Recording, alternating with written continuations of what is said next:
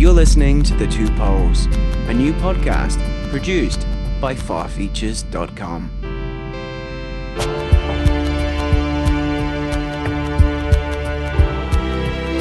The world has changed.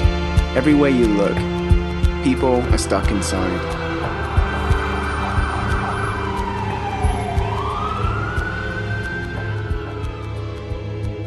We can't go outside, and we can't see our friends.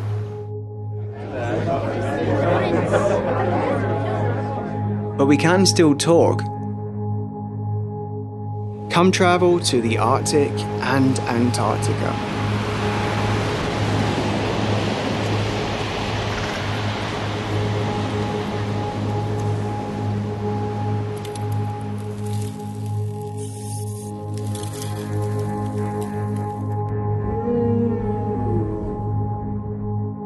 This is The Two Poles, a new podcast exploring our present and future with the Arctic and Antarctica. Each week I'll be speaking to scientists, explorers, adventurers, writers, filmmakers, musicians, and regular people who live and work in the polar regions. They'll bring you unique access and insights into some of the most remote and fastest warming places on the planet. In this first episode, I'm speaking to Matthew Phillips. He's worked for the British Antarctic Survey for the past 9 years. Matthew has a wealth of knowledge about the Antarctic, and at the time of recording, he was one of the last people on Earth to be heading down to the Antarctic and escape humanity's pandemic. In this episode, we'll unpack some of Matthew's thoughts about what it's like to live on the continent during winter, and also, during this chaotic time, what it's like to be escaping humanity to head down to the last continent on Earth where the coronavirus has yet to reach. This is episode 1 of the Two Poles podcast with Matthew Phillips. Matthew, great to talk. How are you? I'm very well, thanks, especially when I'm on the other side of the planet. So let's just jump straight into this. Matthew, can you just explain where are you and where are you going? I'm currently in the small town of about 2,000 people, Stanley, which is the capital of the Falkland Islands in the South Atlantic. It's a British overseas territory, and I'm basically sat here now having to self-isolate before then carrying on, hopefully, to the British Antarctic Survey, or BAS's research station, Rotherham, for the winter. And how long are you going to be going down there for, to Antarctica? I don't have a set departure date yet or when I'll return, but I expect it'll be November or December later this year. But with obviously the current kind of climate globally, kind of anyone's guess is best there, really. But yeah, that's currently when I expect to leave, so we'll see.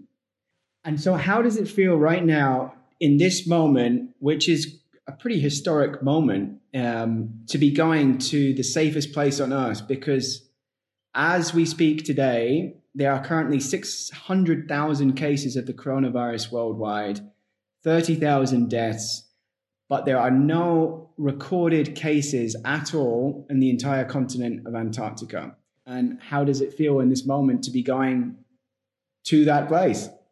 Yeah, well, yeah, I think as far as the coronavirus goes, it's definitely the safest place. There's still plenty of other dangers there, but yeah, there's definitely, on my part, there's two sides to the coin. Essentially, there is a bit of relief about going down there and, well, hopefully getting down there where the virus isn't present currently. And so that's quite nice. But at the same time, though, I've got a kind of pang of guilt, essentially, about leaving the real world and going down there while there's kind of essentially a bit of carnage going on in the world. But essentially, I've got a bit of a job to do, and without kind of sounding dramatic, I'm quite keen to get down there and to get started on it as well. So, yeah, I'm looking forward to essentially moving on, because I did a fair bit of self-isolation in the UK before I actually flew down here, and I'm going to have to do another 14 days here. So I think my total self-isolation time is going to amount to more than 3 weeks by the time I actually get to station.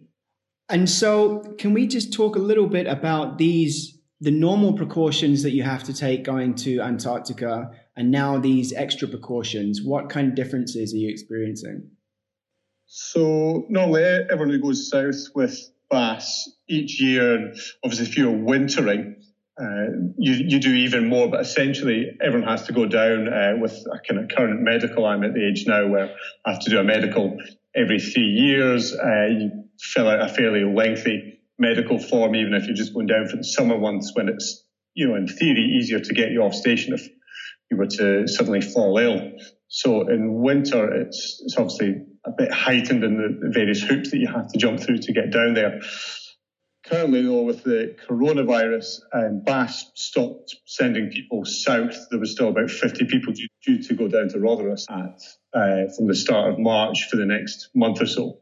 But that's been cut right back, and I'm now essentially the only person who's been sent down since kind of coronavirus really started affecting the BAS operation. So, they've basically wrapped me up in cotton wool. I'm in this house in Stanley now, and there's a small BAS office here in Stanley, which is operated by one person, and they're essentially delivering food for me. I'm not even meant to go outside, which is partly the Falklands government, but I think BAS are quite happy for me not to be outside, and there isn't a confirmed case of the coronavirus here, but there is one suspected case which we expect to hear about in the next day or two, so it may or may not be here, but essentially I'm being wrapped in cotton wool by BAS at the moment, so they can hopefully get me to station without taking the virus there. And what kind of repercussions, like, try and paint a picture for people who maybe don't know as much as you do, obviously, about working and living in Antarctica, but what kind of repercussions would there be if the virus reached Antarctica? Yeah, it's difficult to say because, at first I think all the media reports were suggesting, and all the advice we're getting from medical experts were that it was generally people with underlying health conditions that were really suffering with it at the kind of highest risk. Generally speaking, the population down on station is a very healthy one. Everyone goes through a pretty stringent medical exam, like I mentioned before. So on that hand, it would be okay. But at the same time, we don't have any serious medical equipment down there. We have a doctor on station, but if it were to get to station and was to get through a large number of the people on station, it would suddenly put us under massive strain. So it's pretty important that I don't take it down. I'm going to have to be very honest about how I'm feeling just before I depart south to get there. But especially at this time of year going into winter, like I said, I'm going on what will probably be the last flight before winter. 2 weeks after that, I think around the 27th of April, the ship will leave for the last time, and then that will be us into winter. Shortly after that, at some point in May, the sun will disappear below the horizon. We won't see the sun for 60 days. And then sometime in October, after almost 6 months of us being alone, we should get a plane back in. But generally in that time, unless there's a kind of life and death emergency, it is very unlikely that anyone will come or go from station. I'm not sure how true this next sort of little tale is, but apparently it's easier to get someone off the International Space Station than it is to get someone out of Antarctica during winter. So it may or not be true, but probably not far from the truth. Can we just talk a little bit about why it's the difficulty of actually reaching Antarctica and the journey itself? So I understand that most of the time you take a ship and you go across the Drake Passage, but you said this time you're flying. So just kind of paint a picture of what it's like actually going down to Antarctica. Yeah, sure. So, generally everyone with BAS, normally the kind of point of departure is normally the UK, and then they normally fly to either South America, Chile, and then potentially fly from there or get on a ship there. The other point of departure to actually get onto your station is from the Falkland Islands, where I am just now. And whether you take a ship or whether you fly is largely down to which station you're going to. So BAS operates 5 Antarctic stations, 3 of them winter, 2 of them are summer only. But the difference with the station that I'm going to, Rothera, and the other 4 is that we have a small runway. So we have 5 aircraft in total that we operate that go basically in and out of Rothera from Chile, but then 4 of those planes are the smaller ones that actually do the field science, and we use Rothera as a kind of launch pad for the scientists going out into the deeper field to do their science projects out in the absolute middle of nowhere, the real wilderness in Antarctica. And just talk a little bit about the continent itself and the ocean voyage when you do take a ship, and what surrounds the continent itself and why it's so difficult to get to. Yeah, so it's obviously smack bang at the bottom of the planet, and yes, it's the 7th continent. It's for people who don't know, it's massive. It's huge. It's about 1.5 times the size of the United States of America. So it's absolutely vast, and it's surrounded by the Southern Ocean. So if you look at a picture of the globe and say if you look at it from the bottom, you'll see the Antarctic continent in its whole. It's quite hard to picture that if you look at a kind of a landscape map of the planet. But if you imagine that there's a kind of washing machine of weather that's constantly wrapping itself around the continent, that kind of traps in a lot of that kind of cold, harsh weather, the Antarctic weather. But it also means that there's this huge uninterrupted ocean that's just doing laps around the continent. And so, the Drake Passage is this relatively small body of water between the southern tip of South America and then the tip of the Antarctic Peninsula. And so there's a kind of funnel effect in there, and it's got this horrible, terrible reputation for being, having huge seas and being, making even the most hardy seamen seasick and stuff like that. So I've done it a few times. I've done it when it's been really rough, and it's certainly not pleasant. I have done it when it's been very, very flat, actually, and it is often nicknamed the Drake Lake, but I wouldn't want to say that it's like that all the time, because that's definitely not the case. So going down there, are you worried about taking the virus down there? You did mention that before we started the call. Yeah, I'm massively worried about that. I think, if I was to take it down, it wouldn't ever be forgotten. I don't think that I took the virus down to Rothera. The one good thing would be that if I did take it down, the chances of me getting it onto any of the other stations are pretty much zero, because we don't really have interaction with those other stations, because they're all hundreds of miles apart, and obviously there's no roads or anything down there. So that would be one thing, but I don't think I would ever live it down at BAS if I took the virus down there. So I think even if I've got a sniffle or anything like that, I'm going to have to chat to the medical guys at BAS, and they'll probably make that decision for me, to be honest. But it's definitely a concern. I mean, I feel absolutely fine at the moment, and so as long as I feel like this, I'll be quite happy to go down. But I think if I'm in any doubt, I'm going to put my hand up pretty quickly.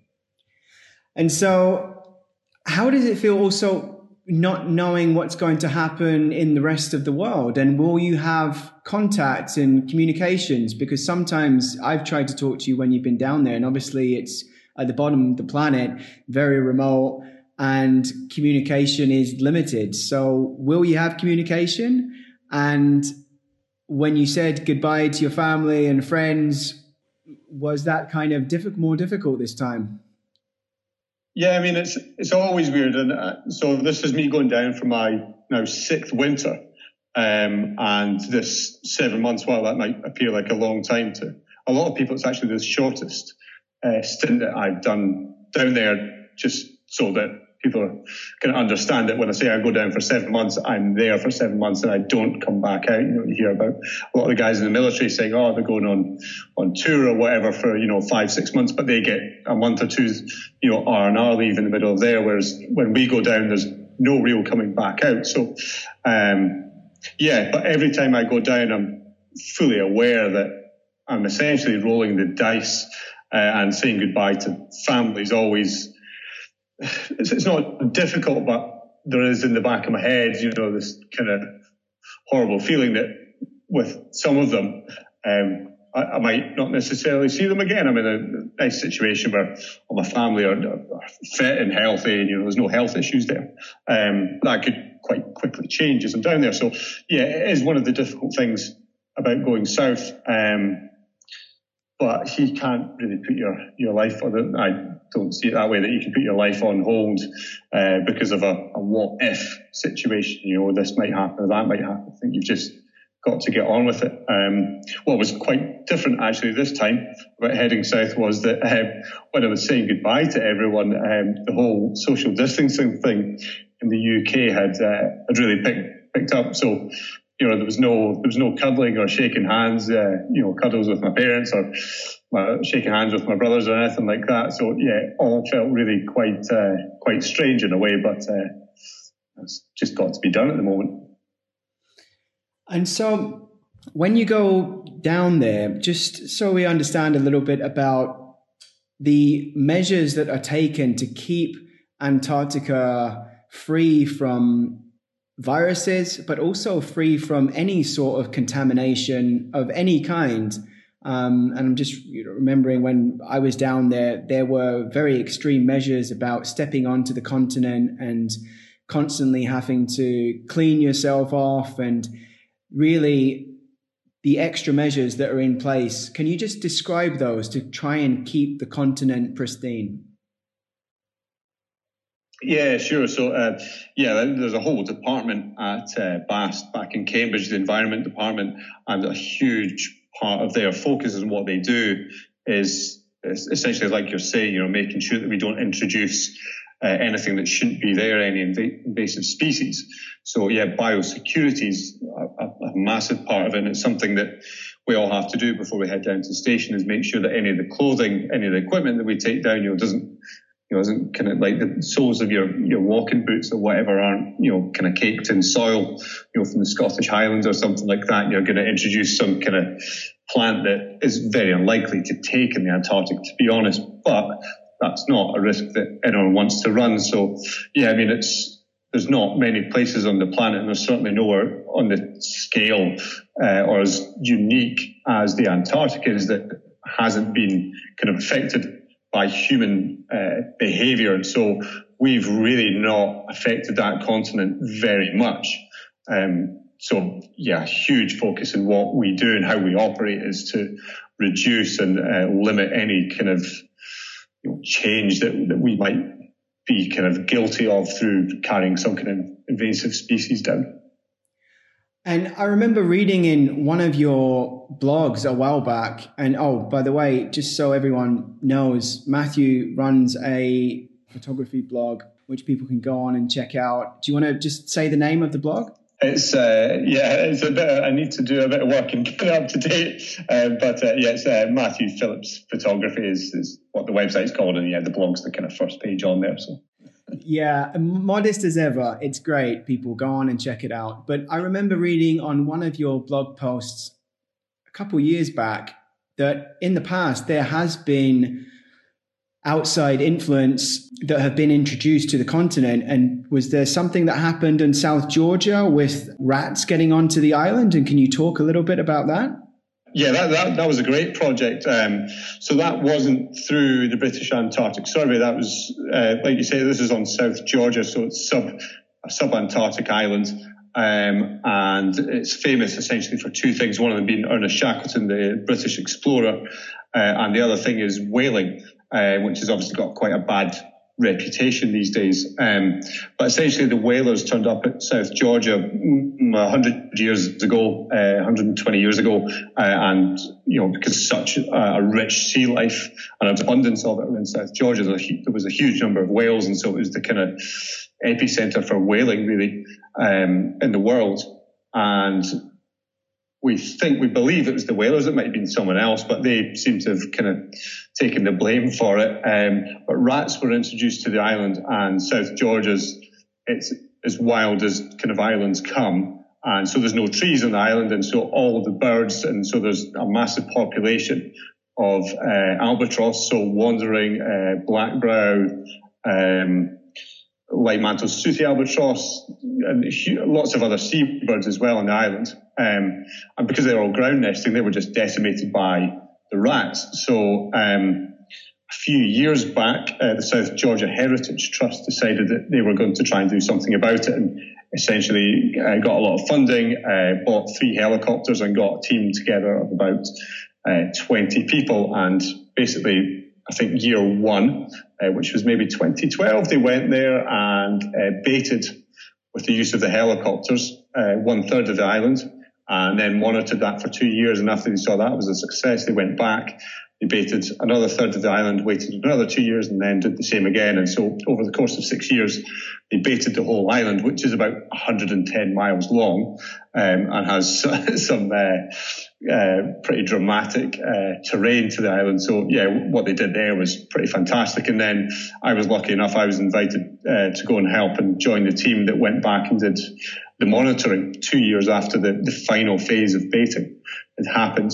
And essentially we got to land on various different parts of the island where the rats had been, or where they suspected rats, and we set out lots of monitoring stations, and then they were collected in sort of 5-6 months later, once the rats, if they were there, would have had plenty of chance to kind of take the bait essentially, and would have left some kind of trace of them being there. But fortunately, there's been no sign. So yeah, that was a great thing to be involved with, and hopefully it stays that way. So time will tell though. Right, and so that is an absolute priority for the British Antarctic Survey, and I guess for all the other research bases that are down in Antarctica, is not to introduce any foreign agents whatsoever onto the continent, whether that's through the ships that are visiting the island, whether that is from people coming in on planes, and humans and animals as well. Yeah, absolutely. So, one of the things about living in the Antarctic, one of the things that I think people might not pick up on straight away is that we don't have a great supply of fresh fruit and vegetables. So occasionally when the ship arrives or when the plane arrives and it's got a bit of additional payload available, we try to get fresh fruit and veg put on board, and that is quite often a kind of a magnet for small bugs and things like that, which are exactly the kind of thing that we really don't want to introduce down there. I think, rats and mice, they're not that difficult to eradicate if they were to suddenly arrive. But things like earwigs and spiders and stuff, they tend to be a little trickier to get rid of. So yeah, whenever we get a supply of fresh fruit and veg, we open every single box and inspect every single tomato, apple, salad, cucumber, whatever it is we get. We have a close look at each one to make sure that there's nothing in there. And our suppliers are kind of quite well trained, if you like, in doing the same before it even kind of departs or gets put onto one of our planes or onto the ship as well. So we're a kind of the last line of defence. But it's all taken very, very seriously. It takes a lot of time, but it's worth it for fresh fruit and veg. So you really are just so cut off from the rest of the world down there, and just try and paint a little bit of a picture of daily life for you guys when you're down there on the base. Obviously, there's no banks, no streets. There's the McMurdo station, the American base, and that's a little bit more like a town. But other than that, can you just describe what there is and what there isn't in the bases where you are down there? Yeah, sure. Yeah, so you're absolutely right. McMurdo's, it's the kind of metropolis of the Antarctic. I think in summer they have about 1,500 personnel on station, whereas Rothera, which I now think is maybe the second largest numbers-wise station in Antarctica, certainly in the summer. So we're up to about 150, 160 people on station now. So there's a big difference, between pretty much every station and McMurdo. So yeah, like you say, it's much, much bigger. And yes, our internet is generally pretty poor. If you were alive in the late 90s, you'll know what dial-up internet was like. That is basically what we have. But then that is shared between those 150, 160 people. In winter, it's a little easier because you're sharing that with sort of 20 people. No streets. We do have a small bar on station, but you don't carry money. It's all done on an honesty tick sheet. You don't pay for your food. It's all provided for you. You're in shared accommodation.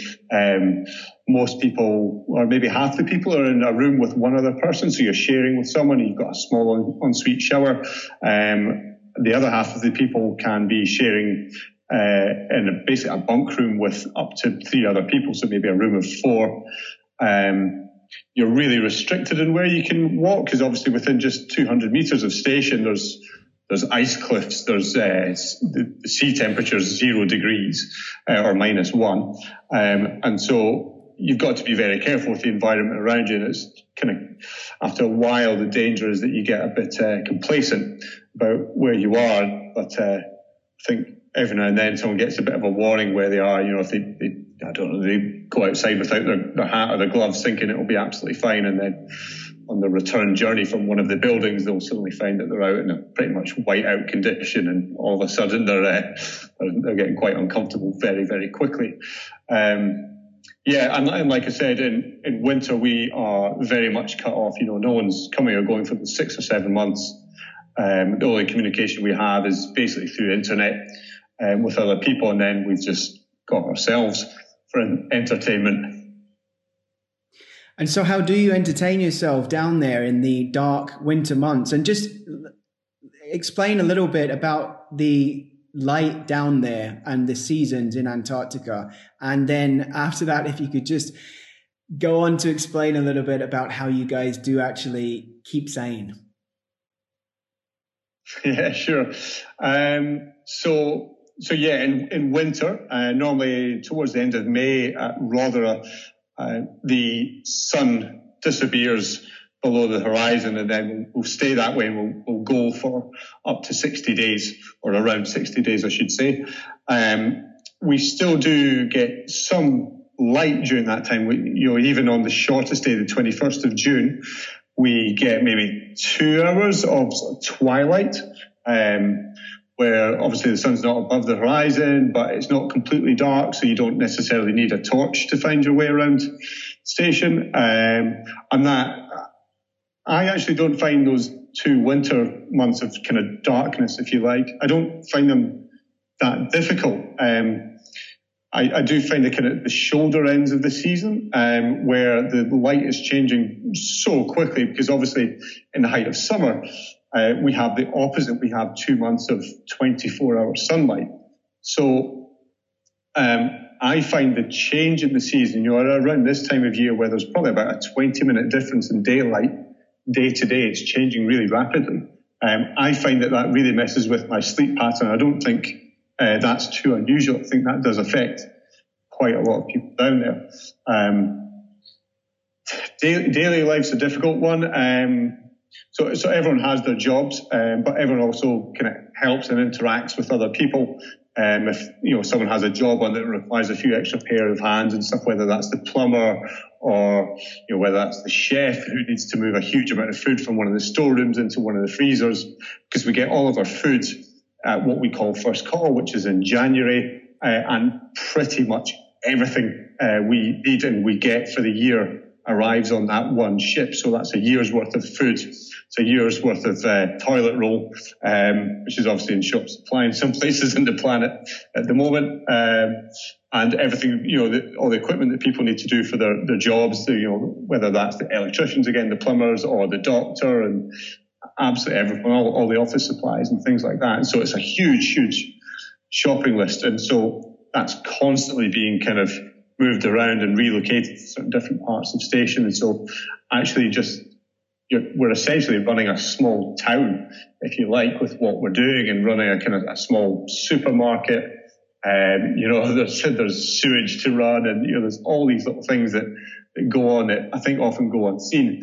And one of the things at Rotherham, which I think definitely goes kind of passes past people quite a lot, is that all of our water, our drinking water, is basically seawater that has gone through reverse osmosis plant to remove the salt and so on. So there's all these little things and all these machines that we need to keep running to keep the station functional.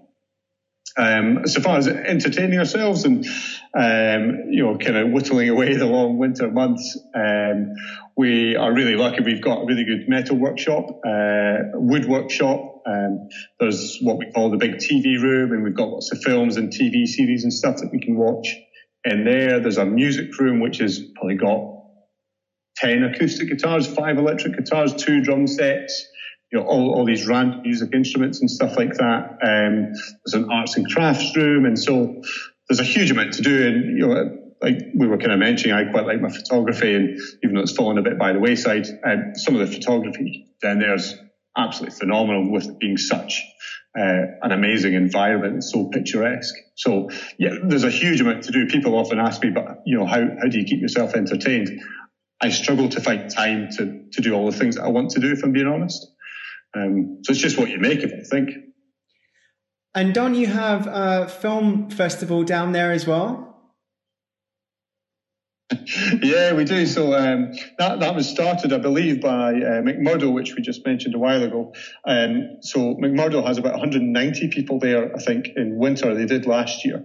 And the story goes that years ago, they thought, well, all right, why don't we do one of these 48-hour film competitions, where you have 48 hours to film and edit and then, create this film, and you have certain, criteria that you need to meet, whether that's a line of dialogue or a prop and stuff that you need to put in there.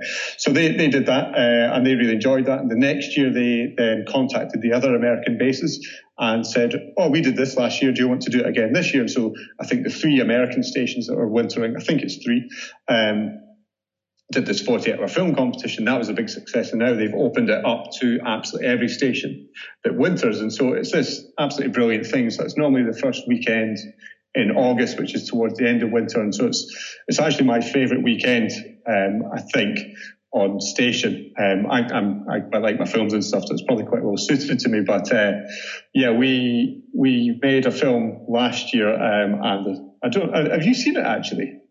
No, I would love to see this.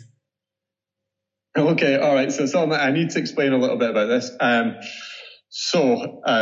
Before the internet and before digital hard drives and things like that, and certainly before '97, Bass didn't actually have any wintering females, and so. So pornography, there was always a suitcase of pornography essentially on each station, and it's a bit of a tradition and a bit of a laughing matter, or always has been. And last year there was a suitcase in one of the accommodation buildings, and obviously that's not really right, having essentially a suitcase of pornography in an accommodation building where people are working. So the decision was made to essentially destroy this suitcase, which I think it was taken quite well, but did cause a bit of controversy on station, and there was certainly a few comments. So that happened January 2018, and then 2019, and then for our winter film, we decided to do a bit of a tribute to this suitcase. So our film last year was called Rotherham Does a Porno, and if you're familiar with the Carry On films, it's probably in the style of them. It's quite tongue-in-cheek and actually relatively innocent. But we ended up winning the competition by a bit of a distance, actually. So I think the whole sexual frustration thing probably struck a bit of a note with a few of the other stations. Amazing. I want to see this film. It is on YouTube. I will look it up, and I will put the link to the film at the end of this podcast so anyone else can go and watch it as well. Do you find yourself watching is it The Thing, that Antarctic horror film? Is that on repeat down there? It is. So yeah, we do watch it. It's watched at least once a year on the station, and it is now a tradition with the Bass stations that on Midwinter's Day, the 21st of June, which is obviously the kind of the darkest day, and you're smack bang in the middle of winter.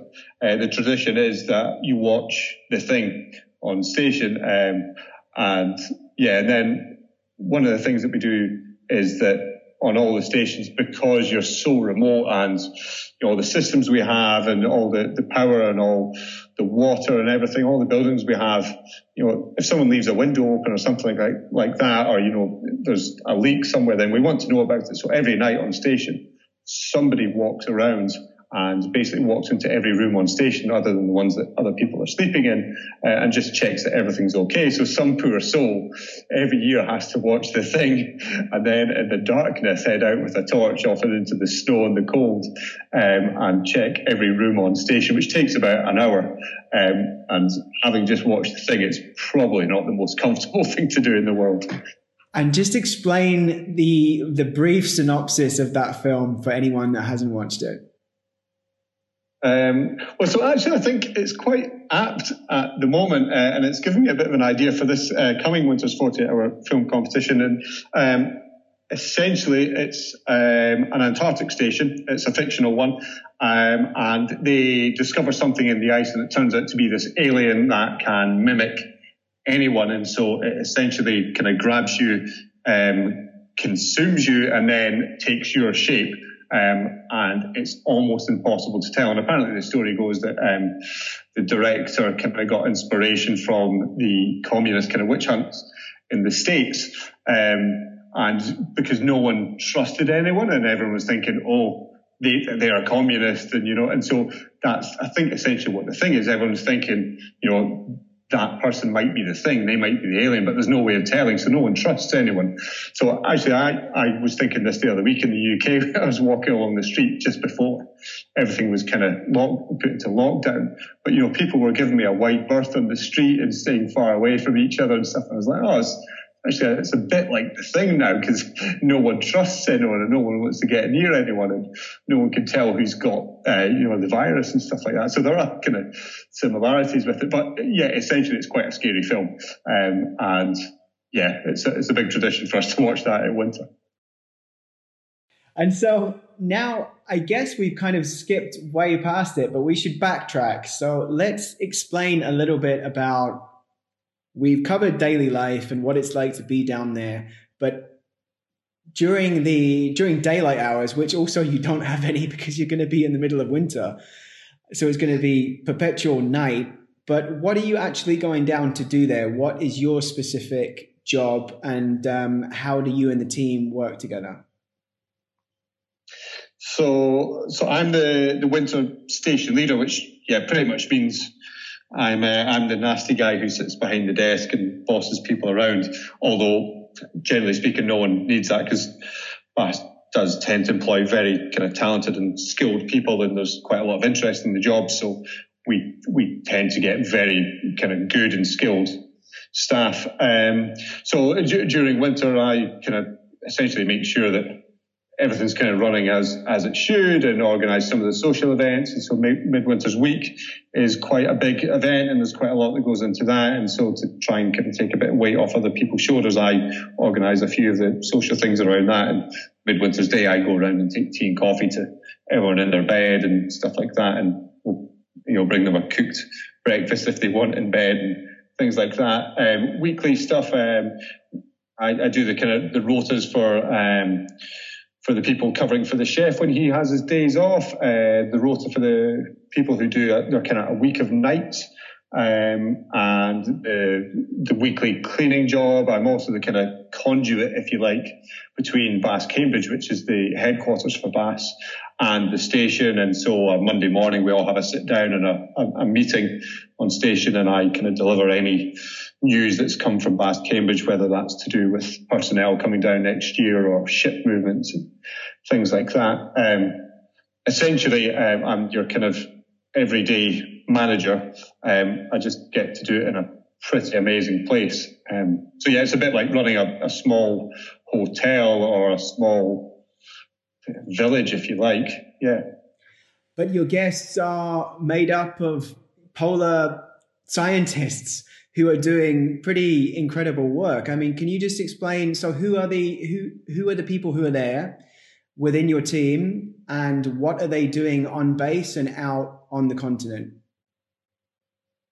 Yeah. So that's actually quite a good question. I think something that a lot of people tend to assume is that essentially it's the station is packed with scientists, whereas in reality we have 3 or 4 scientists through winter in a team of, well, there was 23 of us last year. So there's actually a huge amount of other staff who support the station, keep the station running. So we have generators which supply our power. So there's a generator mechanic. We still have vehicles that we need to operate in winter because we obviously need to clear some roads on station of snow and doorways and things like that. So we have 2 vehicle mechanics. We have a vehicle operator. We have 5 field guides who are essentially mountaineers. So we at the start of winter and towards the end of winter, you get off station for a week and get to go on a winter trip. So the field guides are there to kind of do that and essentially take you camping and keep you safe while you do that. There's a doctor, there's a chef, there's myself, the station leader, electricians, plumbers, carpenters, and then, yes, we have scientists. So we have an atmospheric scientist who launches weather balloons every couple of days and does weather observations, which then get fed into kind of global weather systems and stuff and models. And we also have the marine team. And so they're really quite active even through winter with their science. So they are largely looking at what's on the bottom of the seabed. And it's a long-term study, and they're trying to determine how well the wildlife down there is adapting to the increase in sea temperature. So we, I believe, are the only station that continues to dive all year round. Lots of other stations will dive during summer. I don't think anyone else other than Rotherham continues to dive in winter. And so obviously we're far enough south that we get surrounded, and the kind of island that we live on is locked in by sea ice. So one thing that we get to do, which is quite cool, but also from my point of view is absolutely terrifying, is that when the sea ice gets to 20 centimetres or thicker, I can then let people travel on the sea ice. And so the marine team at that point go out onto the sea ice, and the dive officer takes a massive chainsaw to the sea ice and cuts a hole in it so that they can continue diving.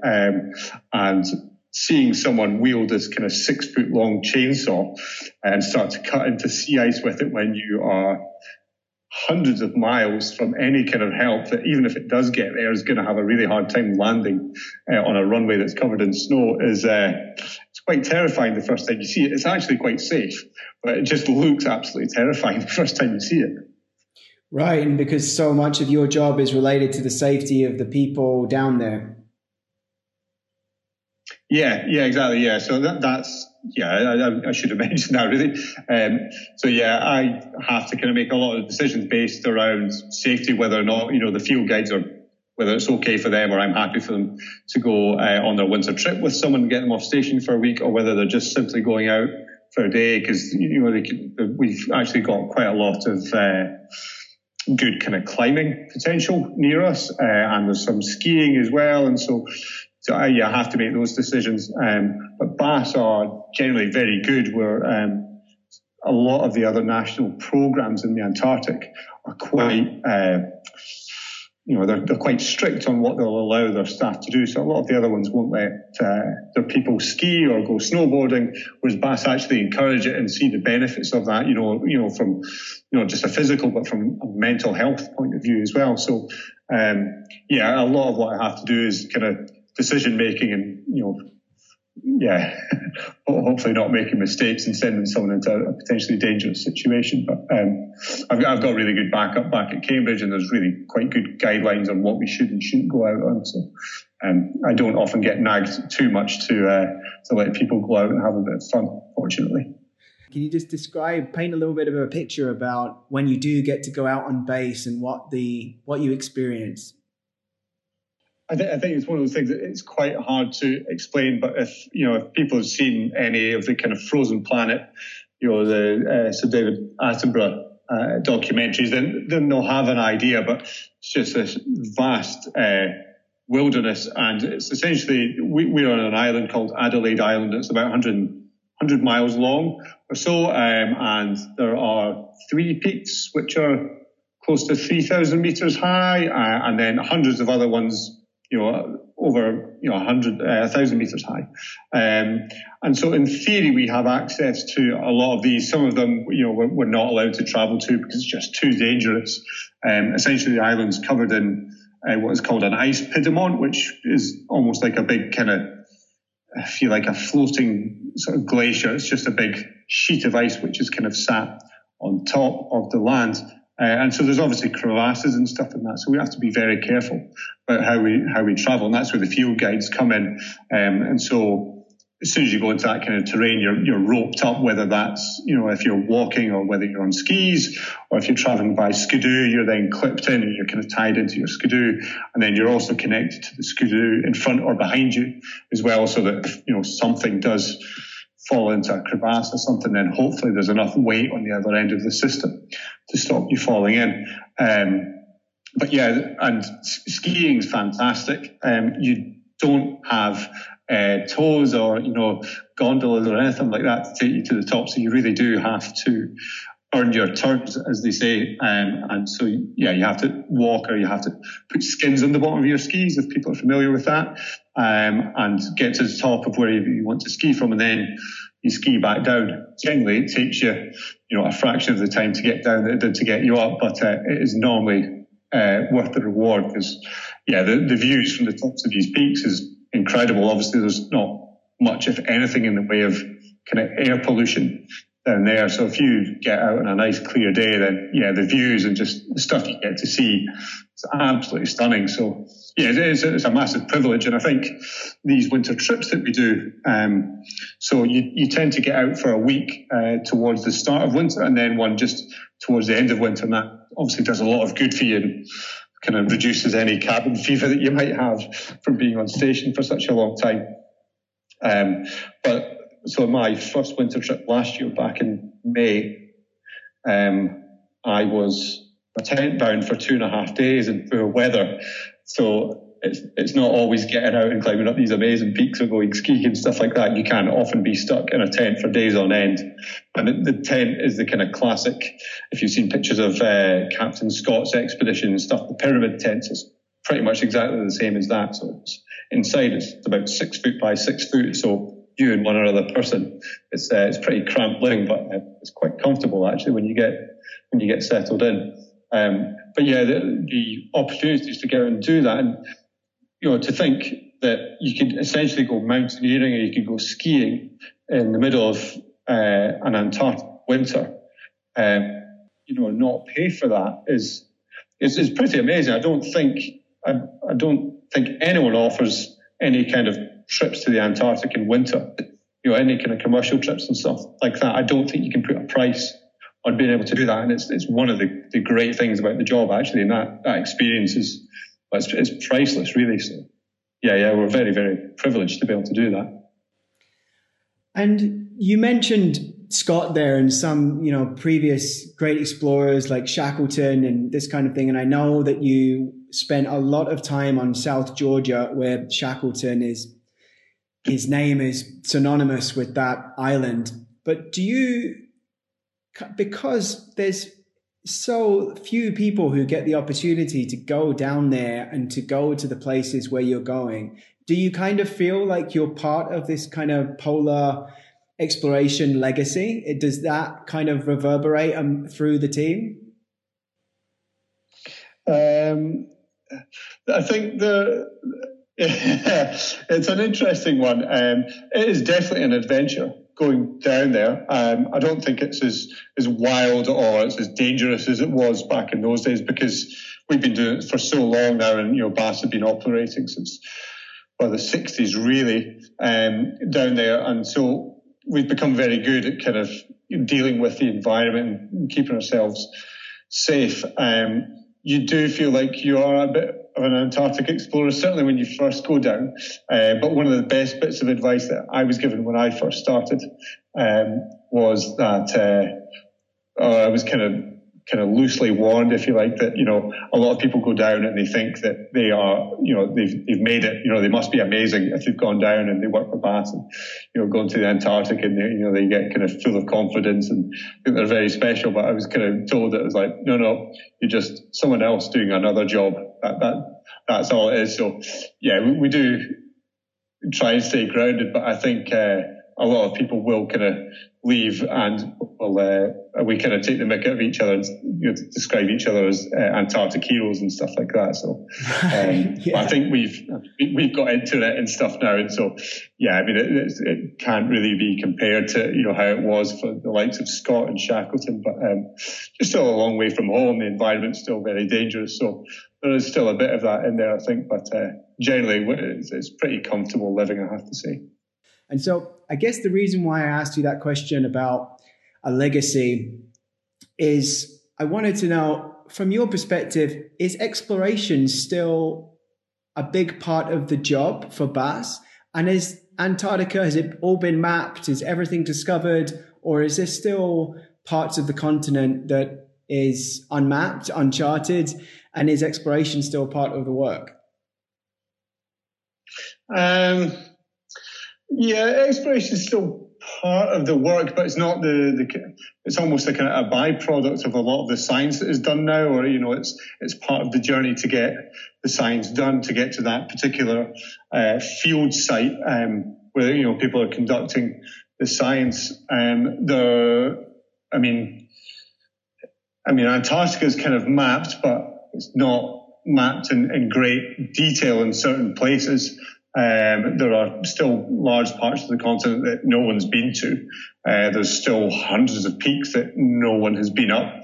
And so, yeah, it is still a great wilderness out there, and there's a huge amount of unknowns, and it's kind of constantly changing because essentially 98% I think of the continent is covered in ice. Only kind of 2 or 3% of the kind of land, the rock is actually showing. So, and that ice is constantly moving and changing. So, although it's happening very, very slowly, it's definitely changing all the time. But yeah, there's still a huge amount to do down there. But yeah, so the British Antarctic Survey's focus is all environmental science, and yeah, we do get to do a bit of exploration in winter with these winter trips, but and some people might get to do the odd thing when they're out on a field trip doing their science, or because of their science they're able to do a bit of kind of exploring or adventuring. But yes, it's not really why we're funded anymore, but it is definitely, I think, BAS and the job attracts people with an adventurous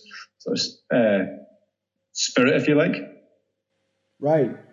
And I guess we'd love to just open it up a little bit more to explain about the British Antarctic Survey. And can you give just an overview of how it started and what you do today, and what is the main kind of focus? Is it mostly related to climate change related issues? Yeah, sure. So, yeah, BAS is, before it was the British Antarctic Survey, it was the Falkland Islands Dependents, or FIDS as they were known, and some people still refer to the people on station, certainly from the ships, the BAS ships that is, like to refer to the guys on station as FIDS. So that goes way back. The exact year I can't actually remember off the top of my head, but we're talking the 50s or the 60s when that all started, and then it changed into the British Antarctic Survey, and there was all kinds of science going on there, the atmospheric stuff and geology and things.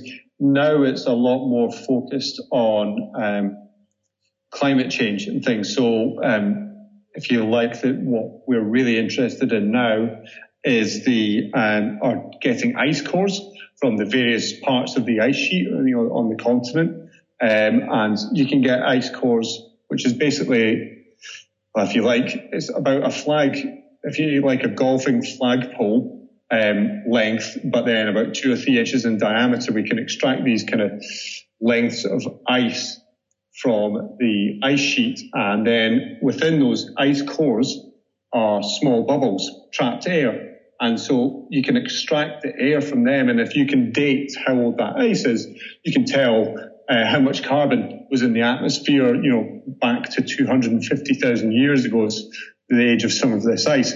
So that lets us look into, and we can tell how the atmosphere was made up, and we can track that and so on. So that's now, I'm obviously not a scientist if you can't tell from that explanation, but that's a large part of what we do, and that's probably why we get most of our funding, which is generally from the British taxpayer. BAS, kind of going back further, was actually responsible for discovering the hole in the ozone, which was caused by CFCs. And so, yeah, there's been some great science being done by BAS over the years. And now it's really all kind of, a lot of the science is definitely focusing on climate change, as I say. And what do you kind of see in terms of changes that are happening in the continent and the things that the scientists are finding down there? Is there anything that you can share in terms of latest kind of news in terms of climate science down there? And if not, is there a resource available that people can go on and get reliable news from about climate science in Antarctica?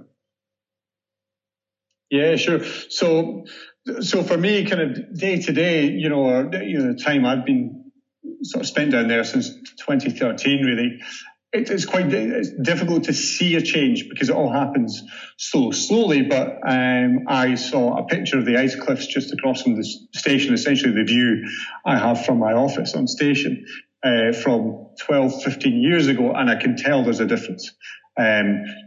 It happens so slowly that you don't, it's a bit like trying to watch paint dry or something. It's hard to see the difference if you're just watching it in real time. There's definitely a difference, and there's definitely a depletion of ice around where we are. So far as BAS, one really exciting thing that's going on at the moment is the Thwaites project, which is a collaboration between BAS and then the United States Antarctic Program, USAP. Which is looking at the Thwaites Glacier, which is this huge glacier in West Antarctica that is basically pumping a huge amount of fresh water now as it's melting into the ocean. And it's been such a difficult place to get to because there's no stations within hundreds of miles of Thwaites Glacier. It's really in a kind of an uncharted zone, if you like, of Antarctica.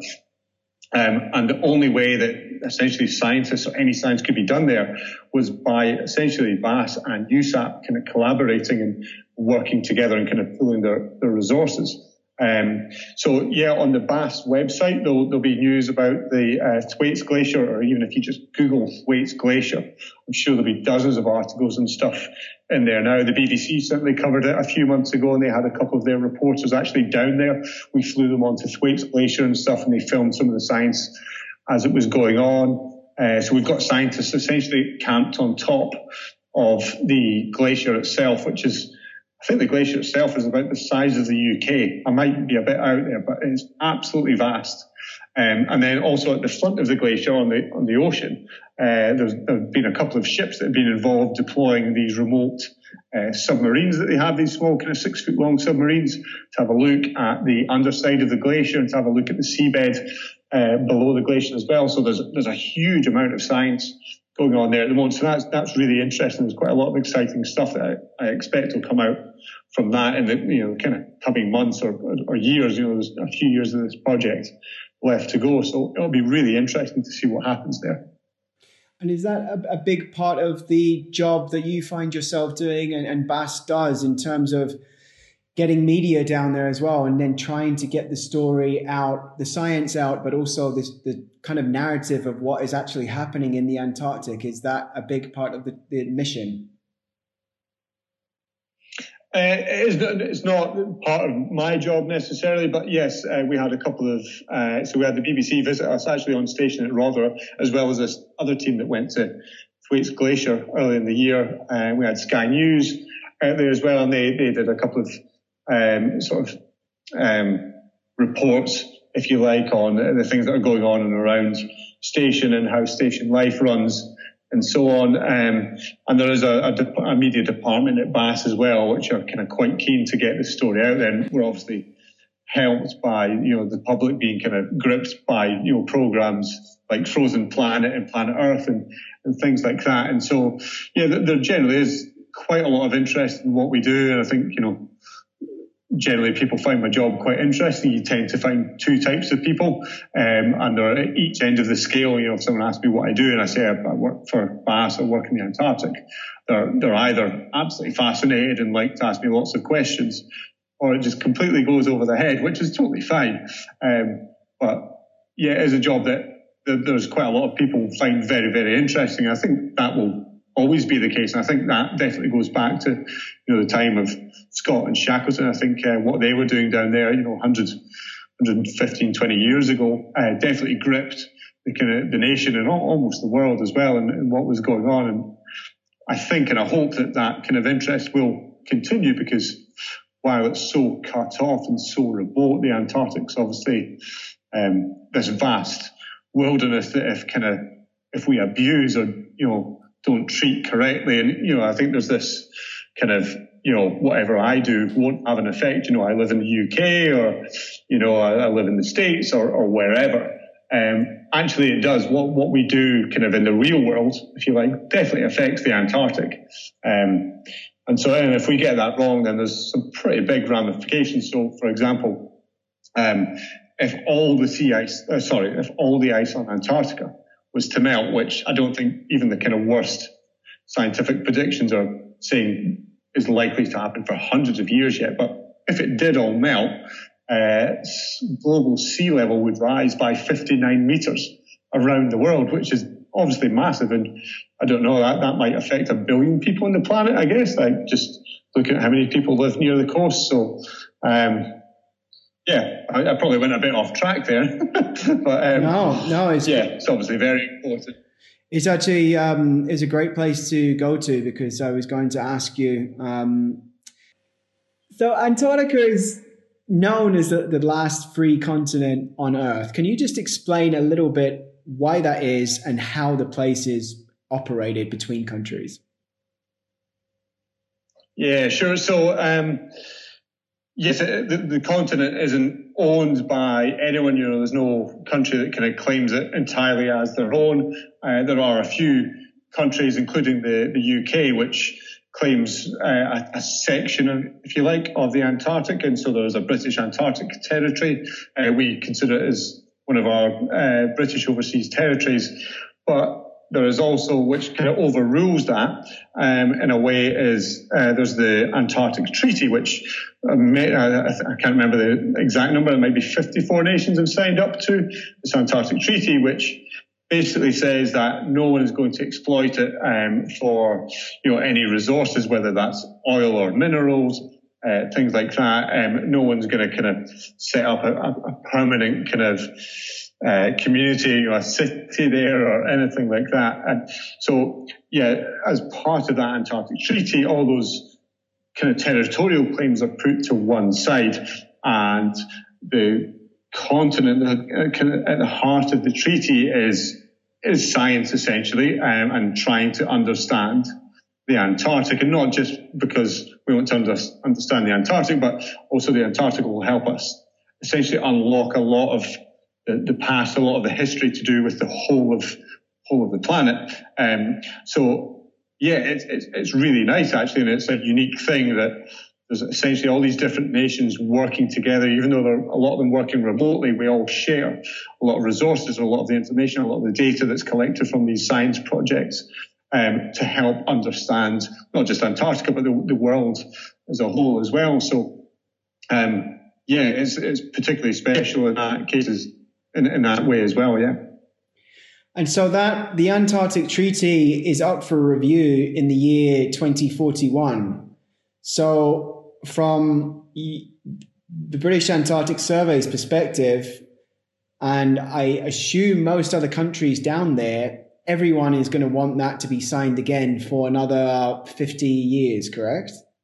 Yeah, it's one of those things. It would be an absolute tragedy if it wasn't signed again. And I can't see it happening, but if it fell apart for one reason or another, it definitely wouldn't be for the good of the Antarctic or probably the world as a whole. If it suddenly opened up and people started abusing the environment, then it's not going to do any good doing that. So hopefully it's signed again. And often at these kind of the treaty meetings, there's often a bit of people don't agree entirely on everything, but I think everyone agrees that it's this incredible kind of last wilderness, unique part of the planet that needs to be protected, needs to be looked after. And so I think everyone involved definitely has the Antarctic's best interests at heart.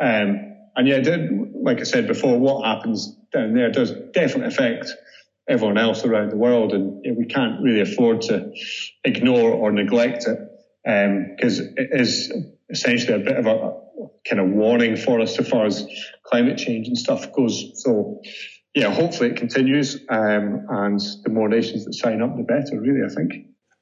What could the potential ramifications be if that treaty is not signed, and what is down there that countries might want to exploit? So, well, whaling's one thing that could return, and there is a little bit of that goes on at the moment, and that's definitely frowned upon. But generally, that's not done much, and that's something that may pick up should the Antarctic Treaty disappear. I don't think it's strictly spoken about in there. I think for commercial reasons you can't do it, but you can whale for scientific reasons. So there's a bit of a grey area in there, but that's something that, should the treaty disappear, would potentially become easier for whalers. There's a huge amount of marine life down there. So krill's one species down there, which is absolutely huge and is actually the cornerstone species for the whole kind of marine life in the Antarctic. So yeah, if that was overfished and those numbers were totally depleted, then the whales would struggle, the seals would struggle, the birds would struggle. The whole ecosystem would be in kind of big trouble down there. So that's one of the big things. I don't know of much in the way of oil or anything that people would want to kind of mine for or anything like that, or drill for, but that's something that could potentially happen, which currently you cannot do. Down there you can't exploit the Antarctic for its natural resources and so on. So that's something that is kind of protected by the treaty, and yeah, that's not something that we'd want to lose. In all likelihood, it'll probably be a long time before anyone has the technology to really exploit it fully, but still not a risk we would want to take, I don't think.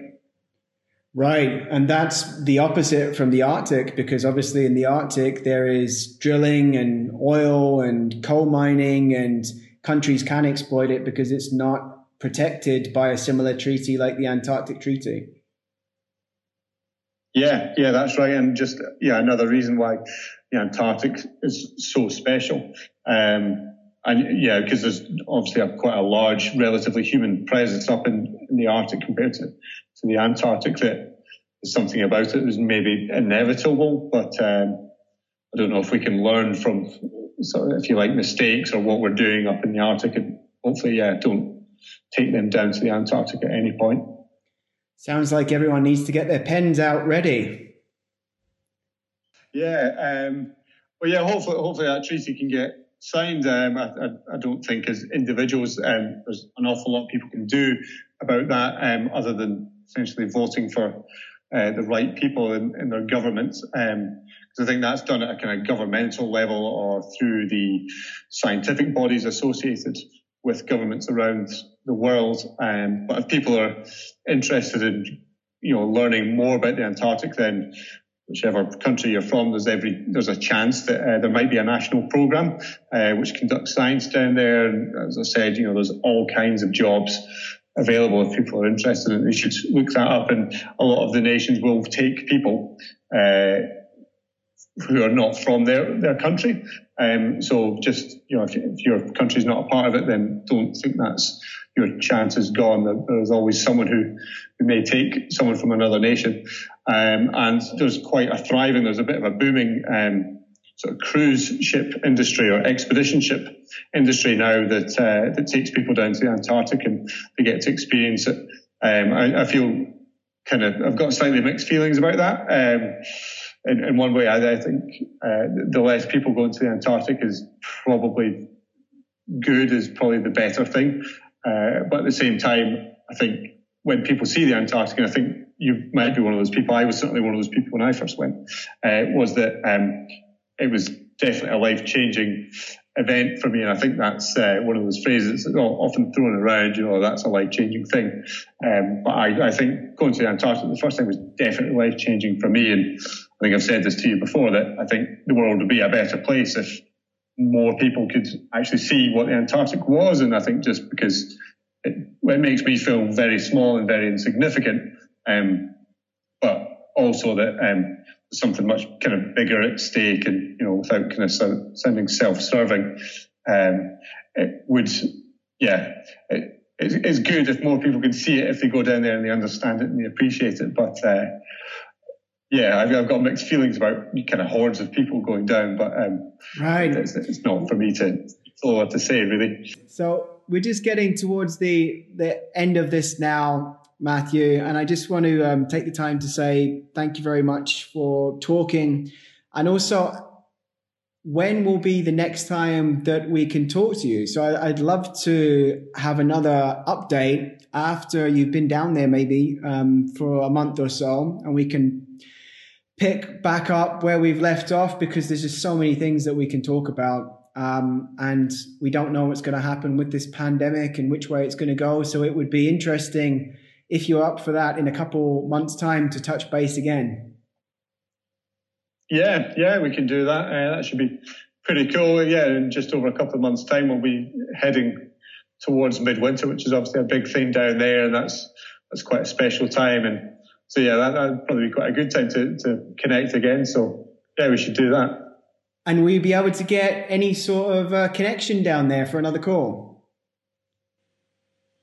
Yeah, I think we can do that. So actually, as a part of this whole pandemic, the coronavirus, they've actually, Bass Cambridge have put a bit of money in and increased our bandwidth on station. So essentially people can help and stay in touch with their family and friends and stuff. But generally in winter, there is just enough internet if you pick the right time of day when not many people are online that, it's possible to get a decent line. So it might be a bit crackly, but that might just have to be the price that we pay.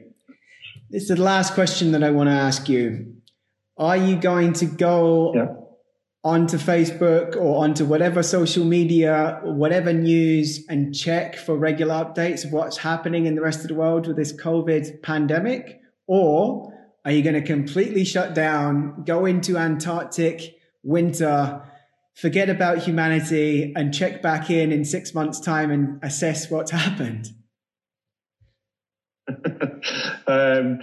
No, I try and read the kind of news every day that I'm down there, and we get a small kind of newspaper, if you like, that's emailed through to us, and that gets printed off and kind of gets brought to the morning break and stuff like that. But I think this year, more than any other year, people will be kind of watching what's happening out in the real world, probably more than ever, actually. And I think from a mental health point of view, it's also quite a good thing to just kind of keep your finger on the pulse of what's going on back in the real world, because it's a shock to the system getting back to the real world anyway, without kind of having totally ignored it for 6 or 7 months.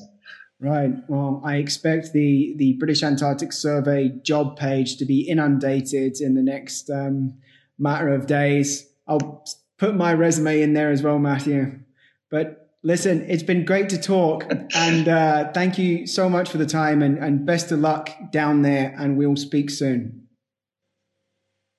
Yeah, you're more than welcome. Thanks for having me. And hopefully stay safe and dodge the virus as much as you can.